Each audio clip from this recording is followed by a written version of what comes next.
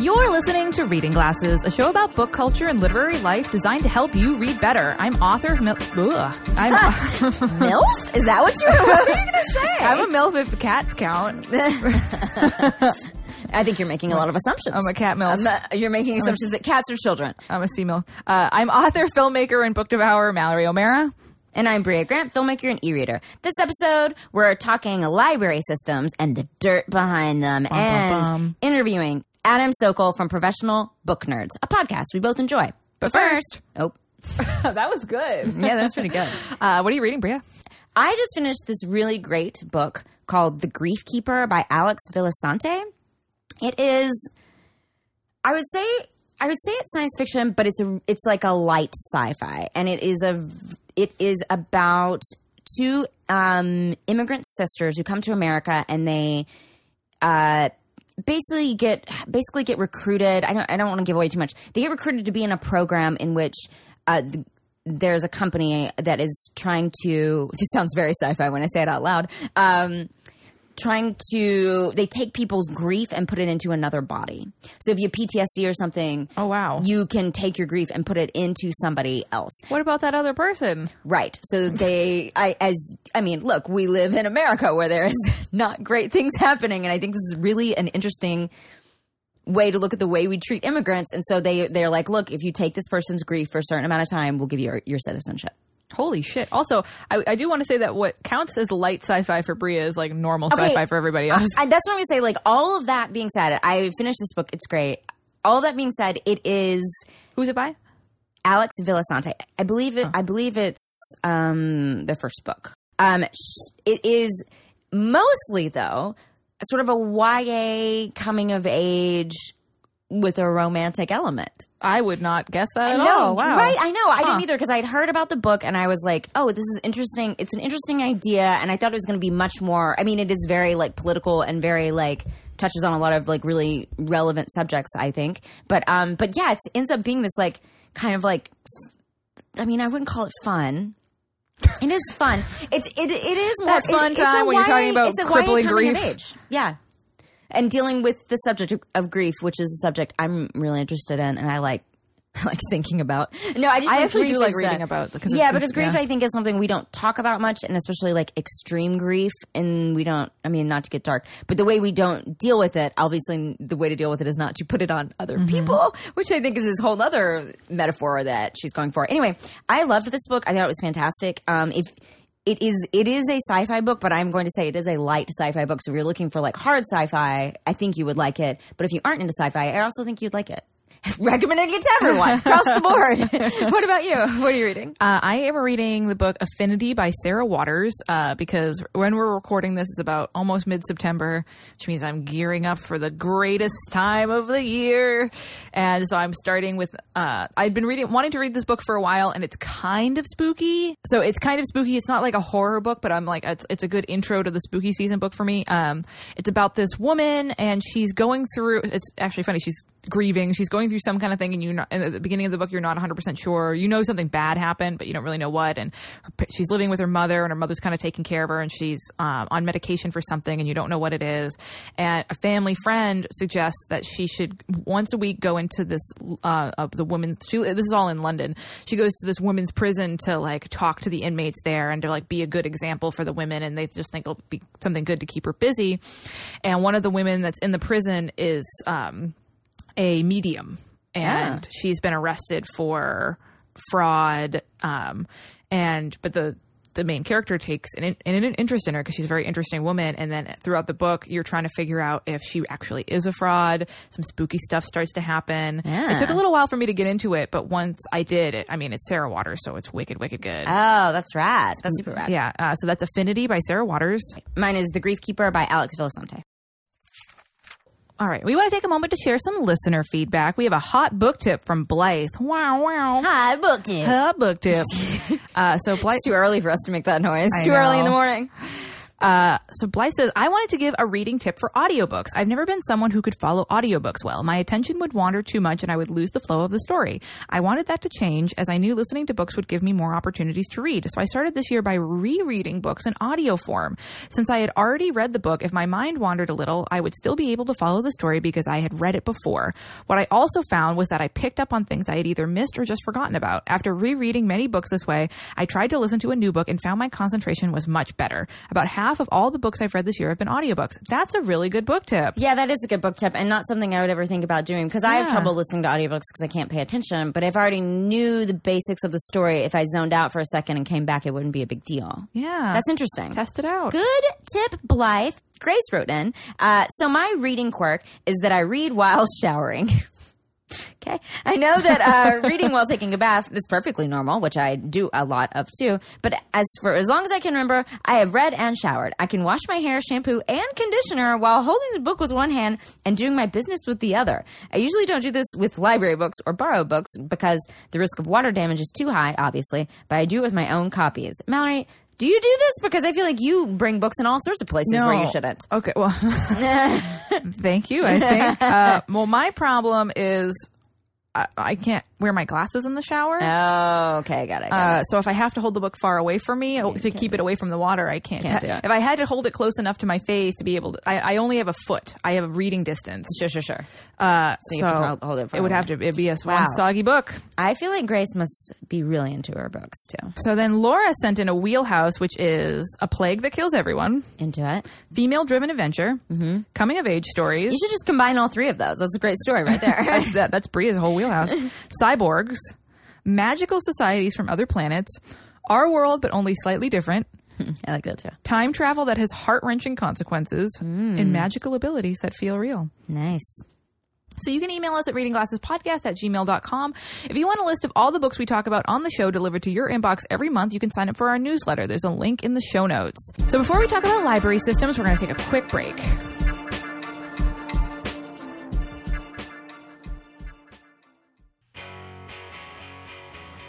Dead Pilot Society brings you exclusive readings of comedy pilots that were never made, featuring actors like Patton Oswalt. So the vampire from the future sleeps in the dude's studio during the day, and they hunt monsters at night. It's Blade meets The Odd Couple.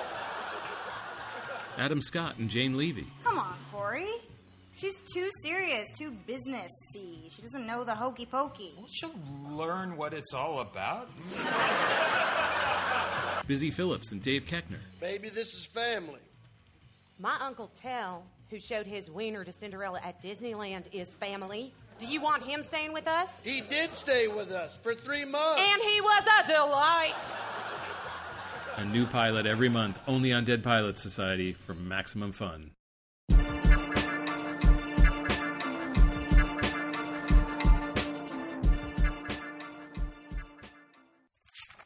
This week, it's all about library systems. There's been some talk in the news lately about why the Dewey Decimal System is not a good library system. But what exactly is the Dewey Decimal System, and what are the other systems that libraries are starting to use, and why was Mr. Dewey a butthole? First off, what the fuck is a library classification system? Because it would be really annoying and completely fucking useless to have a massive pile of books. Libraries organize all their titles and classify them so you can actually find them instead of just like, oh, here, look in this massive dragon pile that we have. Mm-hmm. But there are a few systems that are common and used by most libraries across the country. How big would a dragon pile be? That would not be that big. Have you ever seen The Hobbit? Oh, I see what you're saying. Like a dragon's hoard. I thought you meant like a pile full of dragon books. A dragon pile. I mean, that you could also make a dragon pile out of dragon books. Okay, so the two most popular library classification systems are the Library of Congress system and the Dewey Decimal System. The Library of Congress system was developed by, you guessed it, the Library of Congress. Side note, the Library of Congress is an actual library. They have 32 million cataloged books. So cool. Yeah. Bookright has a really fun column. I just read about how to get a reader card there, because you can get a reader card and look at those books. I've been there. I got a researcher card there. Oh, nice. Yeah, nice. And it was huge? The card? I mean, now it's like a Publishers Clearinghouse library card that you get. I mean, sure, was it? No, it was a normal size card, but it was a very big library. Library. It was amazing. Cool. But was it huge? Yes. I just can't stop picturing this massive library card that I'm like riding like a magic carpet. The Library of Congress system is mostly for academic and research libraries. The numbers in the system have 3 lines. So the one describes the subject, and one that usually describes the author, and the last one is the year of publication. It was invented by Herbert Putnam. Lovely name. What a nice, library like inventor name. It sounds like a nice clean man with a vest on. Yeah, a vest, and like maybe he's got a little pocket watch in there. Oh, he yeah. pulls out and he goes, "I'm sorry, I'm late." Yeah. He's basically the rabbit from Alice in Wonderland. Yeah, we just did describe that rabbit. Yep. It was invented in 1897. It was the second library classification system he actually invented. Wow. He invented one before, and it was called the Putnam classification system. Don't you think he wished that one would have taken off instead of Library of Congress? I'm sure he was very bummed when he was like, yeah, what a bummer. He's like, well, what about mine? What about the Putnam? You don't like the Putnam? I bet his home library was all Putnamed. Yeah, for sure. Oh, wow. If you invent a library classification system, you think you try it out on your home library first? Yeah, that's how you know it's good. Yeah, maybe. The thing about the Library of Congress is it actually has twice the number of classification categories as the Dewey Decimal System. Oh, wow. So that's why you use it for academic or larger libraries, and smaller libraries use Dewey because they don't need quite as many books. Interesting. Mm-hmm. And so the other most common system is the Dewey Decimal System. And this is probably the system you remember if you grew up in the United States. So in this system, books are organized into broad categories like literature or geography, history. So there's 10 categories like this, and they each have a system of numbers from like the zeros to 900. So literature books are all 800 numbers. Geography, history books are all 900 numbers. Do you know, because I worked in a library for 4 years shelving books, I know the Dewey Decimal System like really well. Yeah, I bet. I mean, I don't remember it as well because it's been 20 years, but at the time, if you were like, I'm looking for a poetry book, or like, I'm looking for a cookbook in this realm, I'd be like, cool, that's 525. And like, I would like be able to like get it down to at least like 1 decimal point. That's crazy. Yeah, it was nuts. And if you work in a library, because I shelved books every day, so I got really used to the system. Anyway. That sounds very soothing. Yeah. The Dewey Decimal System was invented by a man named Melville Dewey. Mm-hmm. Melville, a name that has gone out of fashion, who helped found the American Library Association and set up a lot of core principles in the American library system. But the American Library Association has been working to distance themselves from him and a lot of his libraries. We've had a lot of listeners ask us about this, and a lot of libraries are switching over to a new system. The question is, why? Why no more Dewey? Because Melville Dewey was a trash baby. Oh, no. Wah, wah. We needed like a trash baby noise. Like, wah, wah, wah. No, it's like a baby crying. I was like, wah. With like a trash can noise, like a clanking. Give me that trash. I don't know. That baby eats trash in this. Yes. Someone made us some good trash baby fan art. We should whip that back out for this episode. Give me your trash. So Mr. Dewey was accused of sexual harassment, and he was anti-Semitic. He was racist. And the thing about it is that these thoughts and like his feelings about this stuff is reflected in the classification system, and which shelves books in shitty places, like how it used to put books on homosexuality under abnormal sexual relations.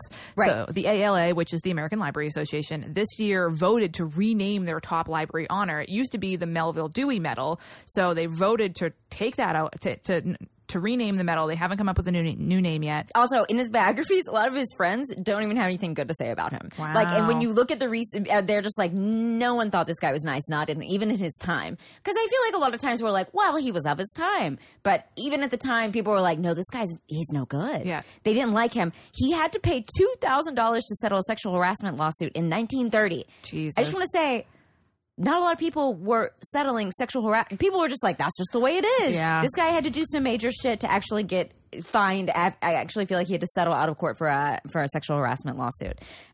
When they voted to take his name off that medal, by the way, it passed with no debate. The ALA was 100% go librarians. Yeah, the ALA was like, yeah, we'll just take it off. It took them a long time, but still, go librarians. Yeah, well, understandable. Well, I understand why they wouldn't want to reclassify the books. It's going to take that's such a whole issue. So, like, distancing yourself is one thing, but, like, there's a reason we're still using the Dewey Decimal System. That's a huge undertaking. Yeah. So, but that, I mean, basically, so the American Library Association doesn't want this person's ideals associated with what American libraries are. So we support that. But what does that mean for you folks as readers? So don't be scared by change. And lots of libraries are trying out alternative Dewey-free classifications. And we've talked on the show before about the BISAC system. People seem to really like it. And basically, the BISAC system is a system based on a book's content, but it's much more comprehensive than the Dewey system. Instead of 10 categories, there's 51 major subject headings with thousands of BISAC subject headings arranged under them. So it's basically the system used in bookstores, which is cool. So that if this sounds all complicated, like if you've been in a bookstore and you found a book, you'll be okay. Right. So if you're looking for a book about a breed of dog, you look under pets and then under dogs.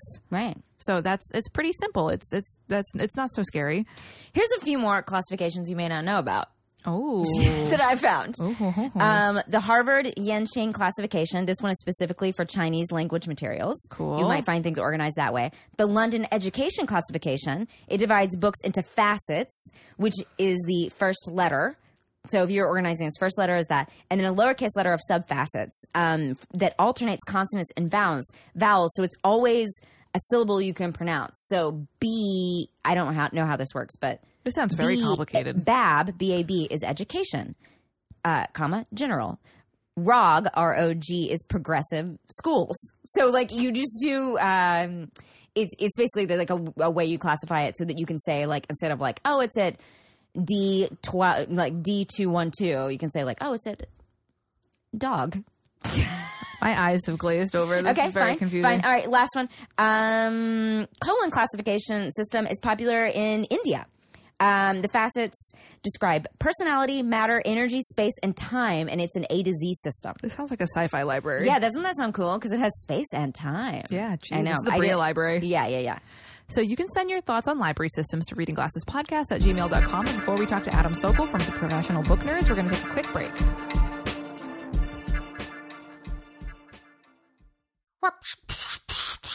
This is NASA. I see a flat Earth, but we should lie to everybody about it and say it's round. 10-4. Maximum Fun brings you the latest podcast, an expose on the flat Earth.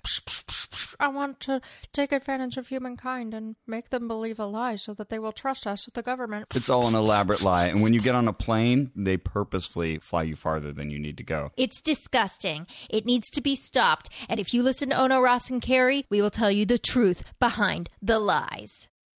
Just kidding. No, we No. won't do that. We will just tell you the truth behind the truth, because what we do is we look at extraordinary claims. That's right. We've gone undercover with alternative medical treatments, fringe religious groups, fringe science claims, the spiritual, paranormal. We're there to check it out and let you know what happens. Is the Queen Mary haunted? I don't know. Find out. We show up, we make friends, we learn what happens when you ask questions, and we tell you all about it. And we get all that funky stuff done to us. It's Ono, Ross, and Carrie At MaximumFun.org.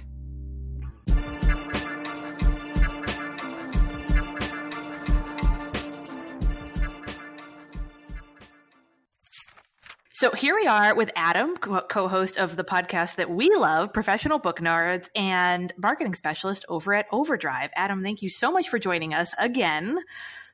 Yeah, I am super jazzed. Like I was saying before we start recording, anytime I get to talk with, at least one of you guys, it's always a good day. Yay. So Adam, of course, we have to start out. What are you reading right now? Yeah, and also I couldn't just do one of these. So I did two. I limited myself to two. So the first one is I'm reading the Renee Ballard series by Michael Conley.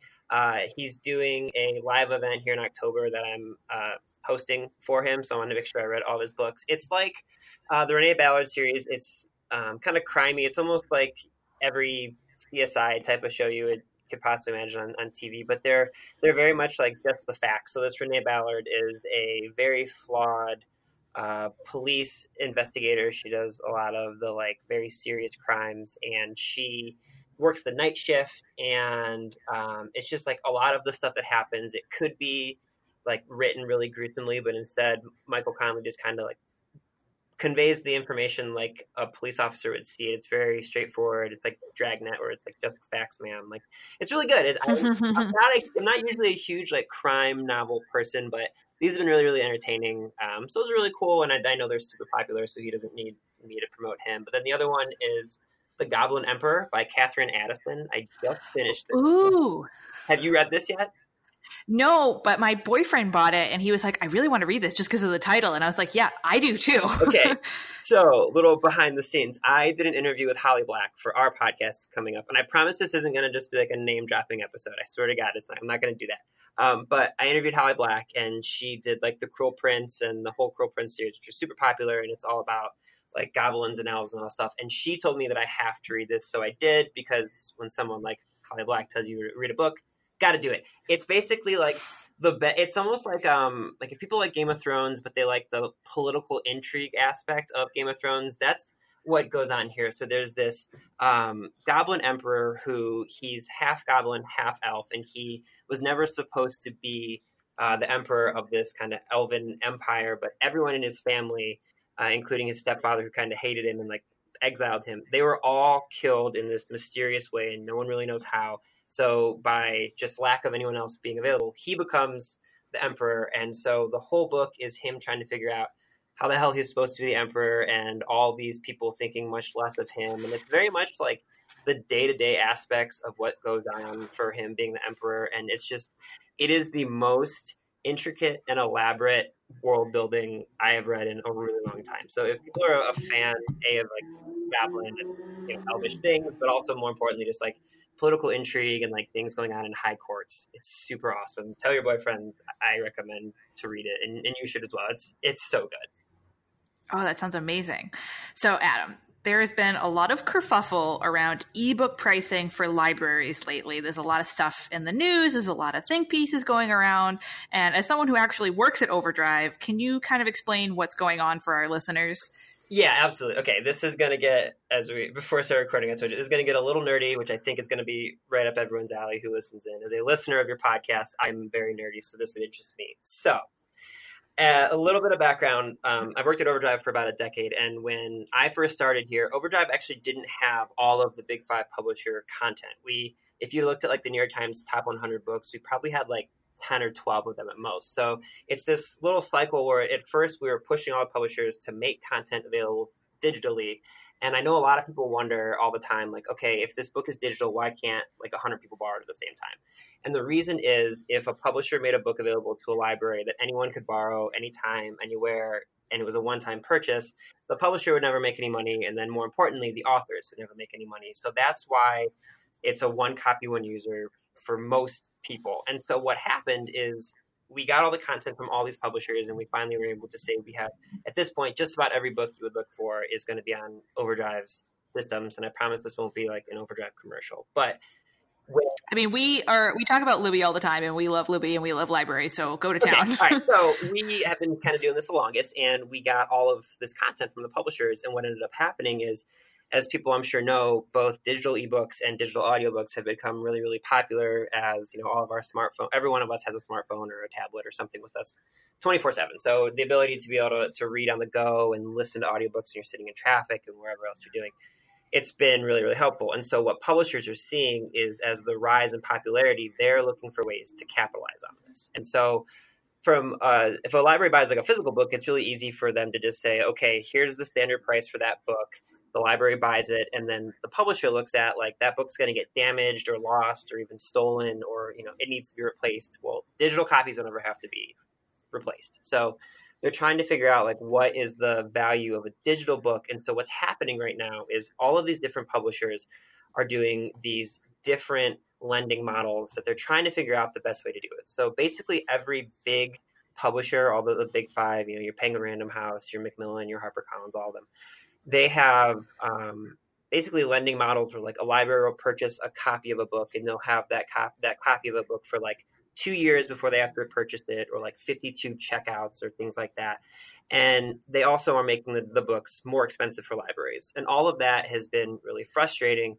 But the kind of hullabaloo and all the jazz that's going on now that really pissed everyone off is Macmillan is radically changing their policy, where they're basically saying they're going to release books, and then they're going to be windowed for libraries for like 90 days. And what that means is that a library will not be able to actually purchase new content that comes out from Macmillan for like 90 days. the way that I think it's going to work is they're going to enable libraries to basically purchase like one copy of their book, and then for 90 days they're not going to be able to purchase another copy of it. And so if people have looked up any of this lately, everyone has been writing about it. There's been articles in Bustle, and the American Library Association is writing all about it. And Neil Gaiman tweeted about it, basically saying like, this just seems like a way for Macmillan to sell fewer digital books to libraries. Our CEO, Steve Potash, wrote quite a sassy blog that you guys can find on the internet if you're interested. But it's really what they want is they want people to get frustrated, and they want people to go purchase copies of the book themselves. So it's a way for publishers to admittedly make more money on these books. And just so people know, like, Overdrive doesn't get any more of the money when they raise these prices. It's entirely going to the publishers. And publishers are usually pretty slow when it comes to technology and being forward thinking. And I don't want to like blame them and say they're just being closed-minded jerks. I think they just don't understand the power of libraries. And so that's kind of where we're at, is all these different lending models based on, whatever the publisher thinks their book is worth. And the most egregious one currently being this Macmillan one, where libraries won't even have access to the content for a while. So what does that mean for a library user who wants to get a new release Macmillan book? So a couple of things. For libraries, it makes providing content for readers digitally much more challenging. They need to use more of their budget. And in cases like Macmillan's windowing, they just aren't going to be able to provide that content right away. And I mean, to be frank, like I said, publishers are banking on this lack of content, that it's going to lead readers to just go buy the book themselves. And I think the problem is, like, what many publishers don't realize is libraries are a massive tool for discovery. Think about all the authors and books you've like learned about because you were just taking a chance on them at the library. This happens like even greater numbers digitally. A perfect example of this, I know you're good friends with Madeline Rue, and yes. I discovered one of her books like several years ago because I borrowed it on Libby because I wanted something like young adult and spooky. And I have since, my wife and I now own all of her books because we like fell in love with them. And that's because I read the book at the library. And so just like to be a little nerdy, on Overdrive's websites, we see like tens of millions of sessions every single year, like tens of millions of people come to our website. And in 2018, there was 25 million website visits that didn't involve a user borrowing anything. So this means that basically 25 million visitors were there just to discover books that they might be interested before going on like Amazon or to their local bookstore to go get the book itself. So it's a huge discovery tool. And we kind of founded this project called the Panorama Project, and people can learn about this at panoramaproject.org. And I'll send you, if you want to put a link in the show notes or anything. But basically what this Panorama Project does is it's trying to show publishers and prove the value of libraries and library users to their bottom line. It's a way to show people like all the discovery that you get through a library ends up promoting and actually helping authors and publishers get their titles, more out there in the world, if that makes sense. Yeah, so that means, if Macmillan does this, it means someone who wants to check out this Macmillan title at the library won't get to do it when the book is coming out in Buzzy. Exactly. And it's going to be even more frustrating for users because they have that one copy that they can purchase. So like if you go to your library, like LAPL for you guys, or like, here in Cleveland, the couple Cleveland libraries I can access, it's not even going to be that you're not going to see that you're not going to see the book being unavailable. You're going to see the book available, but the wait list is probably going to be like 200 people, especially for those really buzzy books. And so what's going to end up happening in their mind is people are just going to get irritated and go purchase the book, which is possible. That might end up be what happens. But, what the American Library Association and Overdrive and all of the people that are trying to advocate for libraries are hoping happens is that end users will either, tweet at Macmillan or email them. The American Library Association, if you go to their website, they have like a whole little petition that people can sign. Like they're hoping people will take action and sort of show these publishers all of this backlash that's going on right now, like to show them like this isn't okay. This is not what the idea of libraries and books and shareable information was ever supposed to be. So speaking of libraries and library systems and checking out books, we talked a lot on this episode about the Dewey Decimal System and about why some libraries are switching over. So can you talk a little bit about why a library would want to switch from that system? Yeah, absolutely. Okay, so the Dewey Decimal System, as people probably know, it's the numbers and the weird decimals, and those mean some strange thing when you go into a library, and no one's really at this point super sure the classifications and what they are. And so what a lot of libraries are switching over to is BISAC. And I think I've heard you guys talk a little bit about BISAC on other episodes, but it's the Book Industry Standards and Communications. And what that means is it's like a much better way to describe what a book actually is about. And so if you were to go to a library and look up, say, true crime under the Dewey Decimal, like everything that falls under true crime would have one Dewey Decimal like kind of section of numbers, and you just have to sort of figure it out while you go over that section.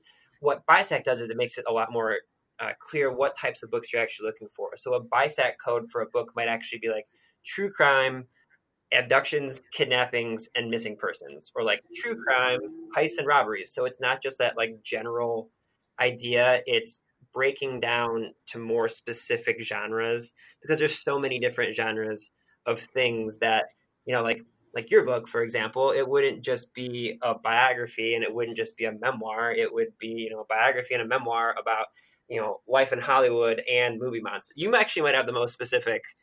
Well, I was like, that is on the fly.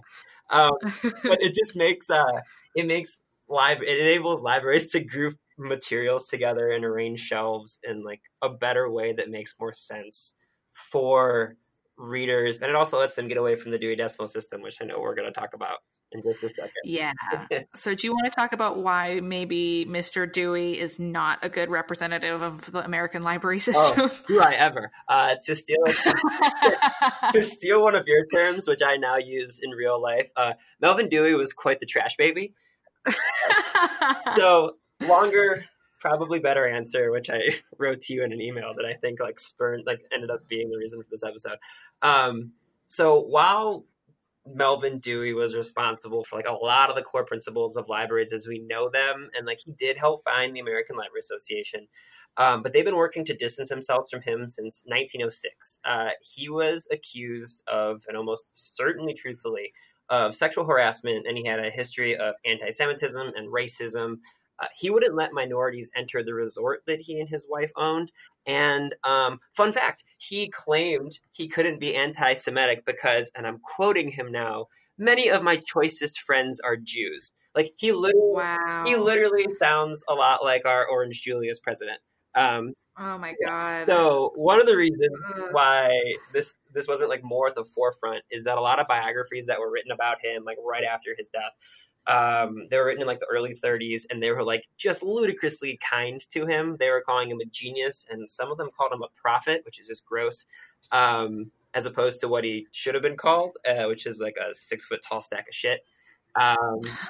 Yeah, I can't speak directly for the libraries about like if that's directly why they're moving away from him, but what I can tell you is that the American Library Association like finally stripped his name from their most esteemed award in January of this year. They don't move super fast always. I think nothing in books moves very fast.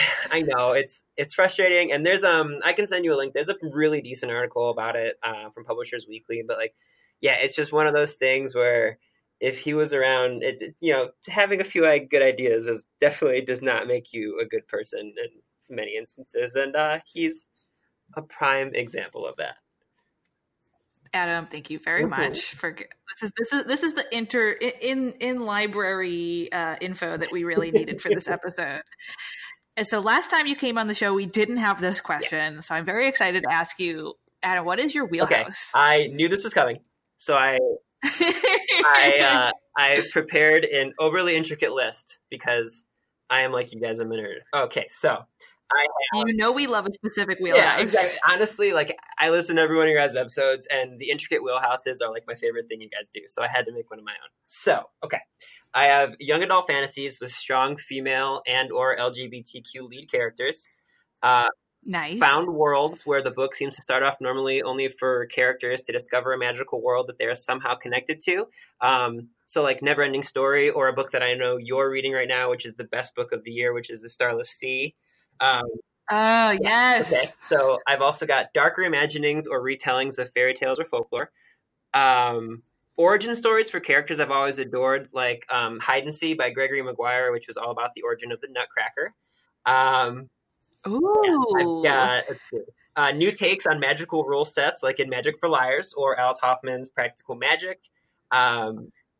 Comedic memoirs as audiobooks read by the author. Have a few more. Pretty much anything that has a lady pirate or some connection to Norse mythology. Murder mysteries in the vein of Agatha Christie, but especially with unreliable narrators. Nostalgic looks at slower lives, like anything that Wendell Berry has ever done. And then horror stories that are somehow connected to real life events. Like Adriana Mather did the How to Hang a Witch series, which is like the Salem Witch Trials. Or if they're connected to classic movie monsters, like, I don't know, your book. I'm literally looking up How to Hang a Witch right now. Okay, so Adriana Mather she is related to Cotton Mather, the guy who was like from the Salem Witch Trials. Oh my God. Wait, is this nonfiction or fiction? She wrote like a YA version where there's this girl who is related somehow. I think she might use her own name as like the main character or someone related to it. But she tells this story about this girl who comes to Salem and she goes to school there, and it's like in modern day. And there's all these like spooky, weird things going on. And she thinks she sees this kid who's a ghost, but she's not sure. And there's this whole stuff connected to the Salem witch trial. And like, it's just a super fun, like YA horror. But then at the very end of the book, there's a note from Adriana Mather where she explains, hey, so I was connected to this guy who is not so great. It's pretty infamous what he did. And that was kind of what sparked her writing about this. And she has a second book that is, I think it's called The Haunting of the Deep. It's in the same series, but it's connected to the Titanic, because she also had a family member like in her family that survived the Titanic. She has the coolest, it's just like the most ridiculous family tree. So I'm literally, as listeners can hear me live as I go to put a hold on this via Overdrive. Literally, if I had $1 for every time I did that, when we, like, Jill and I do our monthly picks of like the best books coming out in the next coming month, and like before we share that episode, I put all of Jill's books on my list, and she does vice versa, so that we're higher up on the holds list because we're terrible people and want to make sure. That's incredible. That is true friendship right there. All right, Adam. So how do we find you online, and how do we listen to Professional Book Nerds? Yeah, so the easiest way to find me is if you just go on Twitter or Instagram and search for @ProBookNerds. I do most of our posting on those, and then there's links to my personal ones in the bios if you really want to see pictures of my dogs or the food that I cook. And then if you want to subscribe to our podcast, just wherever you listen to podcasts, just like this one, whether it's iTunes or Spotify, wherever it is, just search for Professional Book Nerds. Click that subscribe button, and then our episodes come out Mondays and Thursdays. So on the Thursday episodes, just listen to Mallory and Bria first, because I know we share a release day on Thursdays. So I won't be offended if they listen to you guys first. People can go both ways. It's funny because we do the same thing, but we we make sure our podcast works, and then we download Professional Book Nerds. I'm not kidding you when I tell you that I laugh every time that I listen to your guys' podcast, and like you mention either Jill or I, or like the podcast or Overdrive, and then I listen back to the podcast that we just released that day, and like one of us is talking about one of you guys. It's just like Venn diagram that's a complete circle. Yeah, really the whole reason you get into book podcasting is so you can get free books, and then you can make book friends. Like that's the whole deal. You're right. The amount of friends I have, like you guys, that are also just book podcasters now. I think just all of our followers on all the social medias, it's like 50% are actual listeners, and then 50% other book podcasts. It's just, we're one like weird family. Some event planner right now needs to put together a book podcast con so we can all hang out together. Thank you. Yes, someone who has more time than you or I. Yes, please. Seriously. Well, Adam, thank you so much for joining us. Absolutely, Mallory. It is always a pleasure. Now it's time to solve a bookish problem from one of our listeners. Helen writes in, since I am a big old theater nerd who reads plays for both work and pleasure, I decided to create a shelf on Goodreads to track the plays I read. This means each play I read gets counted towards my book reading goal on Goodreads for the year. But is this cheating? Plays aren't usually as long as books. I'd estimate one full-length play reads about as long as a novella most of the time. Then, shorter plays and one-act plays are more like short stories in length. So, is it fair to count either a full-length play or a one-act as a full book experience? Bria, what do you think? I think totally counts. Comic books counts. Comic books counts. Comic books count. This totally counts. Reading is reading is reading is reading. Mm-hmm. Theater and art are really good for you. I was thinking about this when I was reading it because I read a lot of scripts. I would say 2 or 3 scripts a week, maybe. Yeah. Which I don't count. But I kind of think plays are different because they're in print. They've sort of withstood the test of time. And I feel the same way about scripts, but particularly about plays. I think they are designed to be enjoyed in art as themselves. I think they are an independent artwork outside of. Whereas I think screenplays, I mean, people can argue one way or another whether or not it's just a roadmap. You're never going to buy a play. screenplay in a store. You do sometimes. Well, but I mean, most of the time, screenplays are not printed to be read. Right. But whereas majorly plays famous movies are. Like, you can buy, like, if you want to go buy, like... the Larry Edmonds and go down to the film bookstore and buy stuff like that. Sure. Yeah, definitely. And there's definitely ones where it's, like, the screenplay and then they have, like, pictures from the movie and stuff, and that's kind of interesting. But I do think that, like... plays have often withstood the test of time. They get, or they're published. They aren't publishing any old play. Yeah. It's been published. Yeah. And I think that plays, even more so than screenplays, are their own pieces of independent art. Mm-hmm. I think you could read a play and then it's a different piece of art once you interpret that play. You know what I mean? Yeah. And I feel sort of the same way about screenplays, but I think plays even more so. So I do think that, like, you should just count them. And I think, I don't know, if you were... These are so interesting because I feel like our listeners are so much like us, where it's like, but do I count it? Because then it's not fair. But I'm like, my thing is, like, you know, don't be if you're comparing to somebody else and you're like, well, I read 500 books this year, but 200 of them were one-act plays. Like, you know, don't make someone feel bad if they only read 20 books or they read full books. You know, I think it's if you want to count them, you count them as books. These are books you're reading. Yeah. Yeah. See, I think a play counts as a book. I think if a novella counts, then play totally counts. I don't think this is cheating. I do think if it's a one-act play and it's the length of a short story, maybe just don't count it. Just because, like, unless it's a collection of one-act plays, maybe. Just because, like, some reading you can't count. You can't count articles you read online. You can't count newspapers and magazines. I mean, you can, I guess. But, like, a single short... If, like, I read a short story online, I wouldn't be like, oh, well, that's a book that I read. Well, what are we talking about count? Like, quote unquote, is this like for this person's like Goodreads, or like what is the in my personal tracking journal? If I read a short story, I wouldn't count it.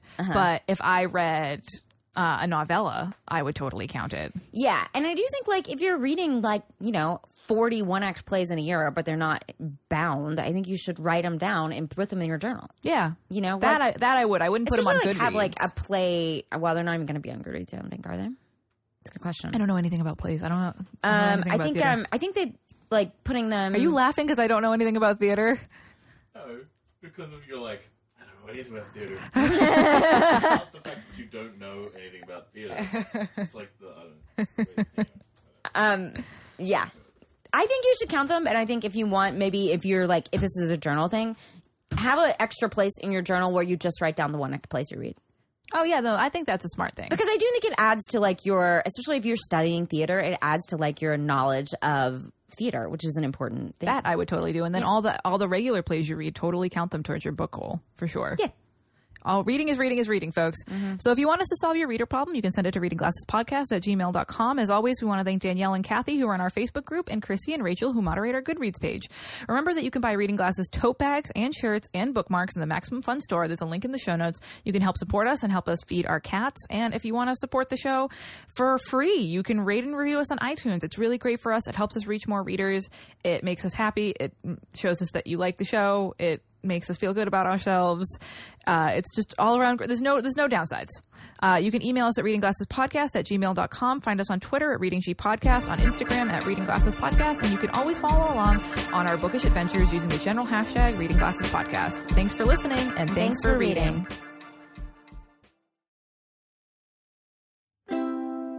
MaximumFun.org. Comedy and culture. Artist owned. Audience supported.